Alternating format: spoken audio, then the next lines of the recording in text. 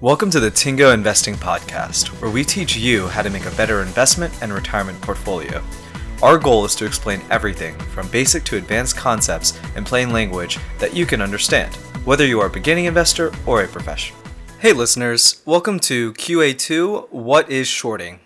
Today we're going to discuss what is shorting and how can we make money when stocks go down. What are the implications of doing this with stocks, commodities, or other types of financial instruments? And of course, since this is the Tingo Investing Podcast, we aren't going to explain just what shorting is. That's way too easy. We're going to take a look at shorting and then expand upon the concept to take it a few levels deeper. Everything will be easy to understand, I promise. For those of you just listening in, this is a Q&A episode or a question and answer episode. In this format, we answer questions directly from our listeners. I personally love these episodes because it means I get to interact with you all and learn what's important to you guys. And it's funny, before a user asked me to explain shorting, which became the inspiration for this episode, I actually spent the past couple years thinking, if I were to teach shorting, how would I do it? And the reason I've been thinking about this for the past few years is that this was a concept I struggled with for so long. I mean, you Google what is shorting, and the answers are like, the definition of shorting is you borrow shares and sell shares you don't own, then buy them back cheaper. And that's the explanation. And I was always still left with so many questions, like, wait, what? How does that even work? Like, how can you borrow shares? How can you borrow a piece of a company and then buy it back cheaper? None of it made any sense. So it took me an embarrassingly long amount of time to learn shorting. And I think part of that is that sites don't necessarily explain it well. Well, I'm looking to change that in this episode, and luckily I've been thinking about this for a few years. I wanted to put this particular topic in the episode series instead of the Q&A series, but I couldn't figure out how. After all, the goal in these beginning episodes is teaching how to invest and then getting into advanced longer-term strategies. Now eventually I'll get into trading, different trading styles, and maybe trading on a shorter-term strategy, but it would kind of stink to have to wait till episode, maybe 20 to learn what shorting is. Especially because it's so prevalent in the media. Everyone always talks about short seller, shorting, and it would kind of stink to have to wait that long to learn what that means. Anyway, the point is that I'm going to provide a better what is shorting education because I think I can empathize with the confusion a lot of people have, especially when you Google it. But before I begin, I do want to cover a few things regarding the pace of Tingo's future podcast episodes. This is going to take a couple of minutes, but I just want to be clear why the pace of episodes is slowing down a bit. Originally, I was aiming for 1 or more episodes a week, but the truth is that the majority of my episodes take about 16 to 20 hours each of my time to plan and create them. Not only that, outside these 16 to 20 hours, my mind is constantly thinking about how to explain these things at all times. For those of you who don't know what Tingo is, it's a broader mission to make high-level financial tools and education accessible to everyone.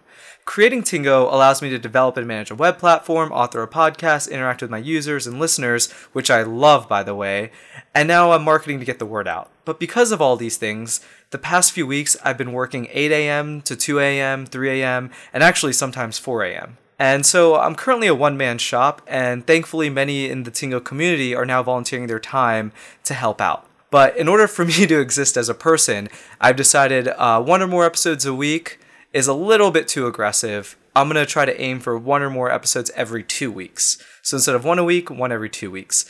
And this is actually incredibly more important because we're about to get into some more complex stuff, and I want to spend a lot of time making sure it's accessible. So I'm studying 16 to 20 hours per episode on the previous ones. It's actually probably going to go up going forward because the topics get more difficult. So I hope you can understand if the pace of episodes going forward is a bit slower. I'm still giving the same amount of time, if not more, to each episode, and that requires a bit longer of a release schedule. Anyway, last quick thing before I get into what is shorting. The Tingo ecosystem, platform, and community has a pay what you can page. Because Tingo costs money to run and I want to empower, I believe right now this is the best model, pay what you can, to create a sustainable business and also empower. If you have a few minutes, I would love it if you could go to tingo.com/support and contribute. That's TIINGO.com/support. And even if it's a couple dollars a month, if everybody does it, I can continue to support Tingo full time. I've forgone over about a year of income to create this project, so it's helpful if people can contribute and pay or support Tingo. If every listener contributes $3 a month or more, I can get one step closer to doing this, to continue doing this full time. Think of a podcast as a constantly evolving book that interacts with us. Many of us spend $3 a month on a cup of coffee or for a book that doesn't really change throughout time. Well, why not spend another $3 a month for Tingo? Smiley face. The link is tingo.com/support, and I know I verbally said smiley face. I hope that doesn't detract you. Anyway, that covers the pace of future episodes and the quote, I need to pay my bills, unquote spiel, so let's move forward. Shorting is a way that you can make money from markets when a stock falls. You can actually make money when a stock drops in price. Now, what shorting means is that it's a term for borrowing shares of a stock or of a company, selling those shares, then rebuying those shares at hopefully a lower price. Now you may be thinking, and that's exactly how I felt when I heard this. So let me explain in easier terms because that explanation kind of stinks. As usual, I'm going to explain an example of what shorting is with my favorite dessert, cookies. So, let's say your friend owns a cookie shop. You always stroll in his part of town because you buy his cookies. But his cookies aren't really different than other cookies, and in fact, your friend buys his cookies from a big company, from a big distributor. The company sells their cookies in a ton of different stores. But your favorite brand of cookies at your friend's store is the chocolate chip cookies. And these chocolate chip cookies sell for $10 a bag. Now let's make this scenario even more ridiculous. Let's say you're a photographer and you have an obsession with taking pictures of cookies, all the different angles from under the chip, over the chip, and you love your friend's chocolate chip cookies. You love them, the ones that sell for $10 a bag. You love them so much, you're inspired to take pictures of them. So one day, I can't keep a straight face with this scenario, but one day you go up to your friend and you say, "Hey man, can I borrow that bag of cookies for a hot second? I want to take some pictures of it." Now your friend naturally is a little creeped out, but you've been a good customer, so he says, "Sure, just make sure you give me the bag of cookies once you're done. And make sure you don't eat any of them, just give me the bag as it is." So you tell him that's fine, and you borrow the cookies from your friend. You take some pictures of the bag, you get some good angles, and at night, you invite a friend over to come check out your sweet cookie pictures. Your friend looks at the pictures and looks at the cookies and says, "Man, those cookies do look good. Can I have some?" And you tell him, "Oh, I'm sorry. I'm actually borrowing them for the pictures. I gotta return them tomorrow." Your friend who's staying over looks at you funny and says, "All right, well, you know what? How about I just buy them from you?" And you realize something. You realize your cookie shop friend would love it if you sold the cookies for him, right? So why don't you sell it to this guy for $10 and then give it to your friend? He's a friend after all. You're helping him do business. Why wouldn't he love that? So you say, "Sure, yeah, they're $10. And so the friend that came over that night pays you $10. You put it in your wallet so you can give it to the cookie shop the next day. So as you're walking the next morning, you're going to see your friend in the cookie store, give him the good news that you sold his product for him. And as you're walking down this sidewalk, you look to your right and you see a brand new cookie shop. It came out of nowhere. And in the window, you see your favorite chocolate chip cookies, the one that you have in the one that you sold to your friend last night. But something's different. The cookie bag in the cookie window says it's $5 a bag. They're the exact same brand of cookies, but it's selling for $5 a bag. Your friend yesterday was charging $10 a bag. So you enter an existential crisis of realizing you've been overpaying for cookies. What is friendship? Would a friend truly make you overpay for cookies? Why would he do that to you? You've bought over 100 bags of cookies from him. Why?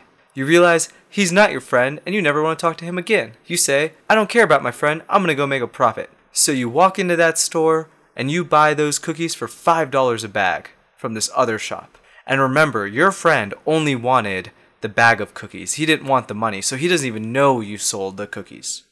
So you go to your friend's cookie shop and you give him that $5 cookie bag that you bought from the other store. He can't tell the difference because it's the same brand.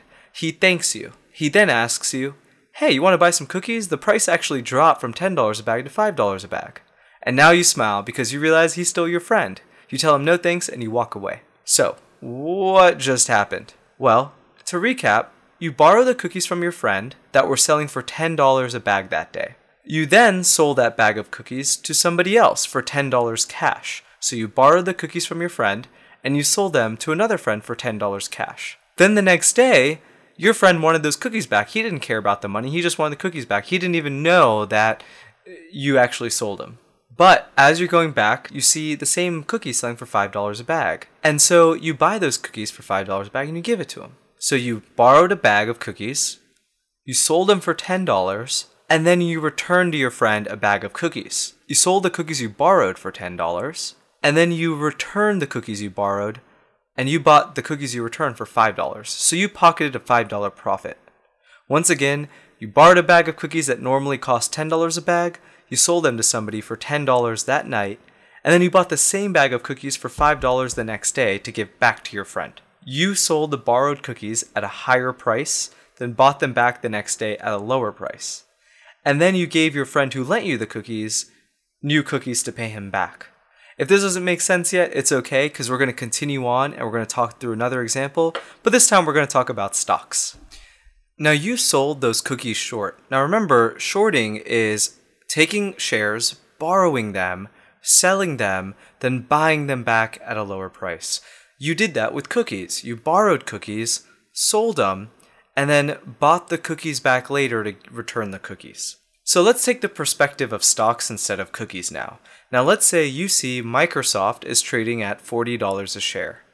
You think for whatever reason the stock is going to drop. Well, you can go to your stockbroker and say, hey, can I borrow 10 shares real quick? And then your broker will be like, yeah, sure, why not? Just give me 10 shares back at some point in time. Since pretty much all shares under the ticker MSFT, the Microsoft ticker, are the same, they don't care if the 10 shares you give them are the ones they lent you or not. All shares have those shares are going to have the same voting rights. They're essentially the same thing. So they just want those 10 shares back. Just like your friend, he only wanted the cookies back, right? And it didn't matter if how much the cookies cost, he wanted the cookies. So your broker doesn't care how much the shares of Microsoft cost, they just want those 10 shares back. So you borrow the 10 shares from your broker, and then you sell them at the market. You sell them at the market price of $40 a share. Because of that, you now collect $400 in cash from selling those 10 shares at $40 a share. So now Microsoft drops to $35 a share, and you think, okay, you know what, I'm pretty happy. So you buy those 10 shares at $35 a share.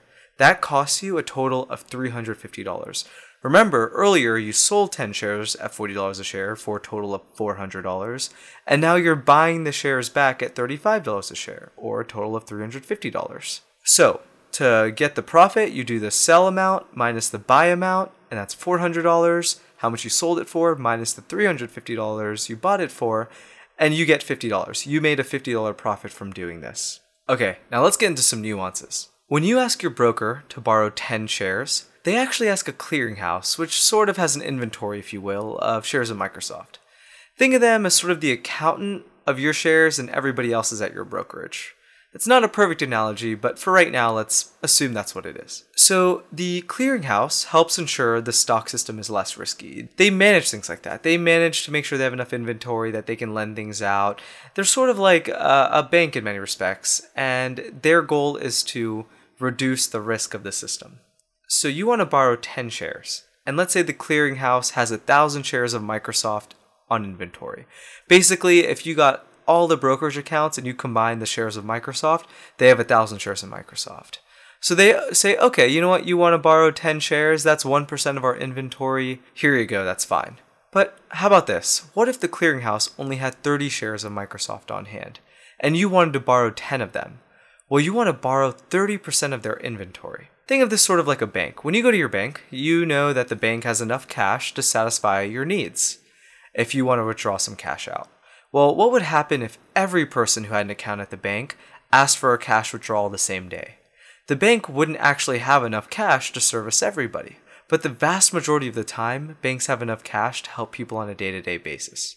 A clearinghouse is the same way. They want to make sure that they have enough shares on inventory to lend before they lend them out. So their inventory of 1,000 shares of Microsoft exists because everybody, all their customers have 1,000 shares. Now, they may want to make sure that they keep some inventory on hand because what if somebody wants to sell those shares? The clearinghouse wants to make sure that they have those shares on hand so that someone can withdraw them and sell them at market. So they may feel comfortable letting you borrow 10 shares if they have 1,000 inventory, but do you think they would feel comfortable if they let you borrow 10 shares if they only had 30 total in inventory? That's 30%. So for the clearinghouse to protect themselves, they may say, you know what, we'll let you take those 10 shares. But you're going to have to pay up. You're going to have to pay us 50% interest rate because right now Microsoft is a term that they call, quote, hard to borrow, unquote. you have to pay a 50% interest rate, and that's an annual rate. And what that means is that for every dollar you make from selling short, you have to pay 50% of it, or 50 cents each year, to the clearinghouse. So, as an example, you sold 10 shares of Microsoft at $40 a share. That's $400. That means for that $400 worth of proceeds you got from the day you sold, you have to pay 50% of that over the course of the year. So 50% of $400 is $200. Now, typically interest rates are based on 360 days a year. So you take that $200 and you divide it by 360 days a year. And that means you're going to be paying 55 cents a day just to be short this position because Microsoft is hard to borrow. So let's say you actually bought Microsoft back at $35 a share, like in the previous example. Remember, in that example, you pocketed a $50 profit. But let's say it took you 100 days to do that. It took 100 days for Microsoft to fall to $35 a share. Because it took 100 days and because you were paying 55 cents a day in interest, you actually paid $55 in interest to the clearinghouse. Yet your profit was only $50. So you actually lost $5 in paying that 50% interest rate the clearinghouse was charging you. Now this interest rate is called a quote borrow rate. So with shorting, it not only matters if the stock drops, but it can also matter how fast it drops depending upon the borrow rate, especially if it's hard to borrow. When you get hard to borrow stocks, that rate can go as high as 50% or even higher. It can get very, very high. So with shorting, you can often be in a race against time. So if you want to sell short, you have to call and ask your broker what their rates are and how they handle the borrowing fee. I can't get into the different brokers and how they do it because each broker has their own fee schedule. And they also have a different way of showing you the borrow rate. In addition, some brokers may charge an additional interest rate and they may charge additional fees for short selling. This short selling practice, interest rates, fees, borrow rates vary drastically from broker to broker. So if you're interested in selling short, make sure this is one of the questions you ask your broker. What interest rates do I have to pay, if any? What borrow rates do I have to pay, if any? And how do I figure out the borrow rate? And what other fees are involved? Now, if the clearinghouse says, you know what, we're not comfortable giving 30% of our inventory away, your broker may come back and say, hey, we couldn't borrow the shares. There was no one we could find who would lend you the shares. And in that case, you can't sell short. So make sure when you talk to your broker, you ask them these questions. And the next nuance, which you'll have to ask your broker about, is something called margin. If you want to short, you have to open a brokerage account with margin approval. When you open up a brokerage account for the first time, they'll often ask you, hey, do you want to make this a margin account? And if you already have a brokerage account, you can also fill out a form that will let you convert it to a margin account. But what does margin mean? Margin can be confusing because it kind of has two meanings. First, margin lets you borrow money to invest or trade. Let's say you have $2,000 in your brokerage account. You can apply for margin, and now you can trade with double that. So you can take that $2,000 you have, and you can trade as if you had $4,000. This is a concept called leverage. In this case, you are levered 2 to 1, or in other words, for every $1 you have in your account, you can trade as if you had $2. But remember, your account is actually only $2,000. You can trade like you have $4,000, but ultimately the amount of cash you have is $2,000. You can't go to your broker and withdraw $4,000. You can still only go to your broker and withdraw $2,000. This is just a tool that helps people scale up their investments and help them add additional leverage, is typically what the term is. But remember this, and this is the important thing to remember about leverage. If your account is $2,000 and you don't have any margin, you don't have any leverage, all of your stocks would have to go to zero, and that's how you would lose 100%. You would get wiped out and have $0 left over. So basically, if you don't have margin, the only way you can get wiped out and lose all your money is if all your stocks and investments go to zero. But if you levered 2 to 1 and you trade as if you have $4,000 in your account, you would only have to lose 50% to be wiped out. If you had $4,000 and your stocks fell 50%, you lost $2,000, and your brokerage would cut you off. They would say, you've lost all the cash in your account, it's done, it's over, I'm sorry. So when you're levered 2 to 1, you take that return, gain or loss, and you multiply it by 2, and that's how much you actually gained or lost. So if it goes up 50%, you actually doubled your money. You doubled the $2,000. For example, if $4,000 goes up 50%, now you made $2,000, so you doubled your money. But if the $4,000 also drops 50%, you lost 100% of your money. Wipes you out. Using leverage can help magnify losses and gains. Because of this, margin has a second meaning. Remember, your broker and clearinghouse want to protect themselves. So they may say, okay, you have $2,000 in your account and you can invest up to $4,000 account. But if your account value drops below $1,500, you have to put more money in your account. Each broker will set a different threshold of what they feel comfortable with, but there are specific regulations that require minimums. But because brokerages and clearinghouses want to protect themselves, they'll let you trade with leverage, but if you lose too much, they will ask you to transfer more money into your account to create a bigger cushion. This is called a margin call. It's called a margin call when your brokerage says, hey, you know what, your account fell too much, we'll let you use leverage, but first you got to add more money into your account. Now, this is important for short selling because of this. The Federal Reserve Board requires that if you sell short, you have to have at least 150% of the value of what you sold short in your portfolio. For example, using the Microsoft example, you sold 10 shares of Microsoft at $40 a share, you got $400. The Federal Reserve Board requires your brokerage to make sure you have 150% of the $400 in proceeds you received in your portfolio. That would be $600. If your account value fell below $600, you would get a margin call from your broker and you'd have to post more cash or you'd have to close out of your position. So remember, you sold 10 shares of Microsoft, $40 a share, you got $400, and now government regulations say you have to keep 150% of that value in your portfolio. 150% times 400 is $600. So if you sold short 10 shares of Microsoft, got $400 and your account value fell below $600, your brokerage would margin call you, and if you couldn't post margin immediately, they would close you out. Think of it this way. When you go to a bank for a loan, you get cash, but it's still a liability because you have to pay that cash back. You owe the bank money. Even though you have cash, it's a liability. And the short selling is the exact same way. While you do get money when you sell the shares you borrowed, it's actually a liability because you got to pay your broker back. This is why you need a margin account, because you're essentially borrowing something and creating a liability, and also because government regulations require that you have extra money in your account. This gets us into the next nuance. This is arguably actually one of the most important nuances and something a lot of people stress when they talk about short selling. With short selling, you can actually lose more money than what your account is worth. With short selling, you can have unlimited losses. There is no protection. If we own 10 shares of Facebook at $80 a share, let's say we bought 10 shares of Facebook because we think Facebook is going to go up. But let's say we're totally wrong. So we bought 10 shares of Facebook, we put our entire account in Facebook at $80 a share. So our entire account is worth $800. Now let's say Facebook goes bankrupt, the share price goes to $0 a share. Now our account is worth $0 because $0 a share times the 10 shares we have is 0. Our portfolio could not be worth a negative amount because shares can't be worth less than 0. Now, this is the case where we go long, where we buy shares. We can't lose more than what our account has. But when you're shorting, your account can go into the negatives.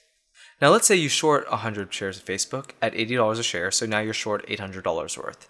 You follow the Federal Reserve Board's requirement, and you have 150% margin in your account. So you originally had $400 in your account. You sold 10 shares of Facebook, and you got $800. Now you have $1,200 cash in your portfolio, $400 of what it was originally, and $800 from borrowing shares of Facebook and selling them at market. So you have $1,200 cash in your portfolio. But let's say the markets close that day, and then Facebook announces earnings, and these earnings are amazing. The stock opens the next day and starts trading immediately at $125 a share. The previous day, it closed at $80 a share, but because the results were so amazing, it's now trading at $125 a share. Well, if you bought those shares back right now, it would cost you $125 times 10 shares, $1,250. But remember, you only had $1,200 in your account. So the next morning you wake up and your broker would be immediately doing a margin call and you would be closed out. So you had $1,200 the night before, and now you had to spend $1,250 to close out your position because Facebook gapped up. So you made $1,200 the day previously, or you had $1,200 in proceeds the day previously, and now you lost $1,250. You are now $50 in the hole, and you owe your broker $50. This is the one thing about selling short. When you sell short, you're selling, and then you have to buy back. But stock prices don't have an upper bound. They can go from $100 one day to $200 the next day. There is no upper bound. Also, if you're selling short and the stock you sell short pays a dividend, that dividend comes out of your account. You're paying that dividend. There are a lot of these nuances with selling short, and we're just sort of skimming the surface. There are a lot of risks. And shorting, you can lose a ton of money. So to conclude, shorting is a kind of term exclusive to stocks and ETFs, including commodity ETFs. It can be very dangerous when used incorrectly. So if you're a beginning investor, or even if you're an experienced investor, I highly, highly recommend you do not short. Shorting is not investing, it's trading and speculating. A lot of people think trading and speculating can be fun and cool, and myself included. But if you don't know the ins and outs, you will lose money. And even if you do know the ins and outs, you can often lose money. So if you're thinking about a long-term portfolio or a retirement portfolio, shorting has no place in it. And to get to the final words, as we're going to discuss in the future, we discussed that shorting is true to stocks and ETFs and even commodity ETFs. But when you get into commodity futures contracts, you can't really short commodity futures. You can sell these contracts, but you're not actually borrowing the commodities and selling them. You're just creating a contract. And don't worry, we're going to get into these specifics a little bit later from now. I'm just trying to tease you with some information and some fun facts. And another fun fact to tease you with is that if you're a bank and you sell short, you can actually make money from the borrow.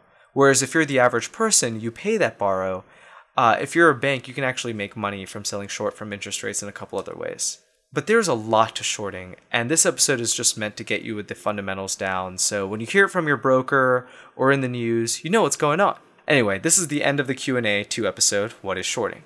If you have any questions or feedback, please shoot me an email at rishi@tingo.com, that's rishi@tiingo.com.